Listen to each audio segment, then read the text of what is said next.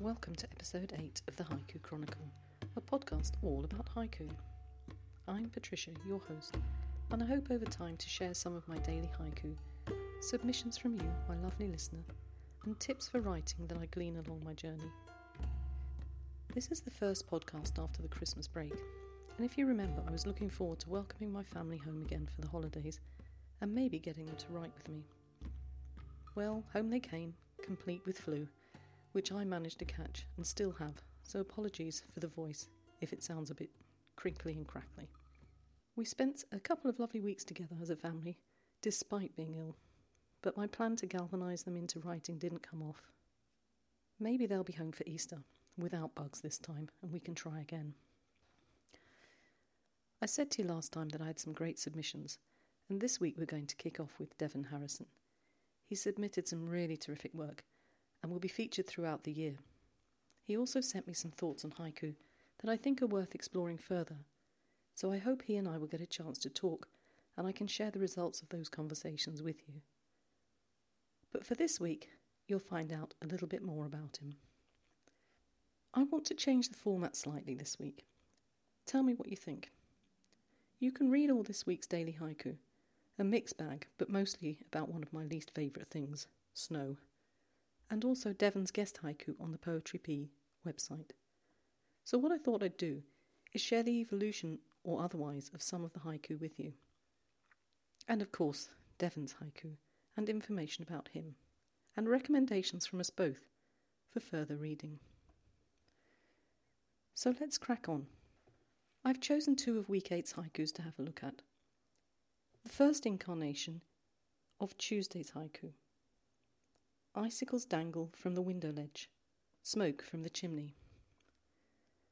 I'm not really going to explain it, other than to say I was trying for a theme that's been used by many of the old Japanese masters, that of a comparison between north, south, east, west, up, down. For example, blowing from the west, fallen leaves gather in the east, by Yoshibuso. As to the meaning of my haiku, well, I think it's better when you read or listen to it a couple of times, and feel for yourself what it means to you. What I wanted to look at, like I said, was its evolution. If you look at the website, you'll see it currently reads, Icicles dangle from the window ledge, chimney smoke rises. But I had more thoughts, and in the latest incarnation, it reads, Icicles dangle from the window ledge, smoke rises. You can hear or see the up and down comparison. But how did I finally decide on this edit? I was inspired by Jane Reichhold in her book, Writing and Enjoying Haiku, A Hands-On Guide, in which she suggests to use as few words as possible to set the signpost, which leads the reader to follow the inspiration of the author. So my process at the moment is to write the first draft, and then pare down the words, enough, I hope, to have a coherent haiku, but few enough to leave that white space for you to interpret your meaning of the work. What do you think of this as a process? And it would be really interesting to know, how do you edit your haiku? The second haiku I wanted to mention was, a couple walk through the snow, empty footprints. Now, quite rightly, someone read this and wondered why I chose walk rather than walks. A couple suggests singular after all, and that would suggest that I should be using walks. But as far as I know, there are no fast rules for collective nouns, and for the purpose of this haiku, I wanted to leave it as walk. Perhaps it jars, but there is a reason behind it. I'd be interested to know, can you figure out what my reasoning process was? If you'd like to see or hear the rest of them, you'll find them on the poetryp.com website. And as for my recommendations, well, I've recommended it before, but Haiku in English, The First 100 Years, with Jim Katchian as the main editor, and Philip Rowland and Alan Burns. This time, I'd like to recommend in particular the introduction by Billy Collins. If you remember from the last podcast, I was having problems with the syllable count. I wasn't sure whether to stick with the 17 or not. But this introduction helped me with a number of things, and in particular that issue. Billy said, Whether they are the counting or the non-counting type, poets are likely to agree that at the heart of the haiku lies something beyond counting. That is, its revelatory effect on the reader. That eye-opening moment of insight that occurs whenever a haiku succeeds in drawing us through the keyhole of its details into the infinite. And the other book, which is going to get another mention later, is Writing and Enjoying Haiku, a Hands-On Guide by Jane Reicholt. And now for the guest haiku. Memories, boxed and moved into storage. Dream clutter. As I said, our guest haijin today is Devon Harrison, a Canadian originally from Montreal in Quebec, who now lives on Vancouver Island. Devon studied East Asian Studies at the University of Toronto, with an emphasis on Japanese studies, and of course he came into touch with haiku at that time. But he says it was only much later before he started to write them.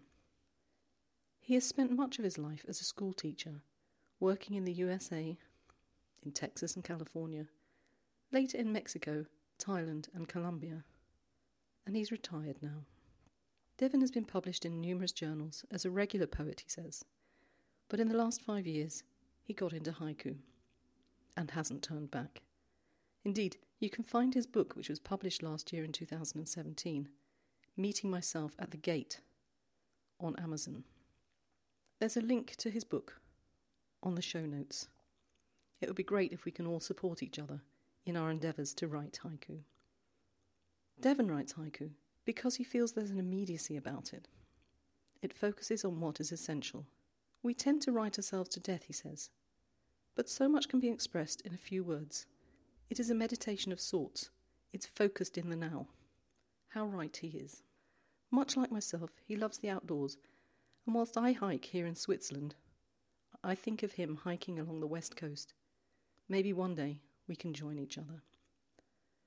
As I said, we'll be hearing more from Devon throughout the year. He really has some beautiful haiku to share with us, and many thoughts on how to haiku, how to write, how we should think about it. And I'd really like to explore all those thoughts with him and report back to you.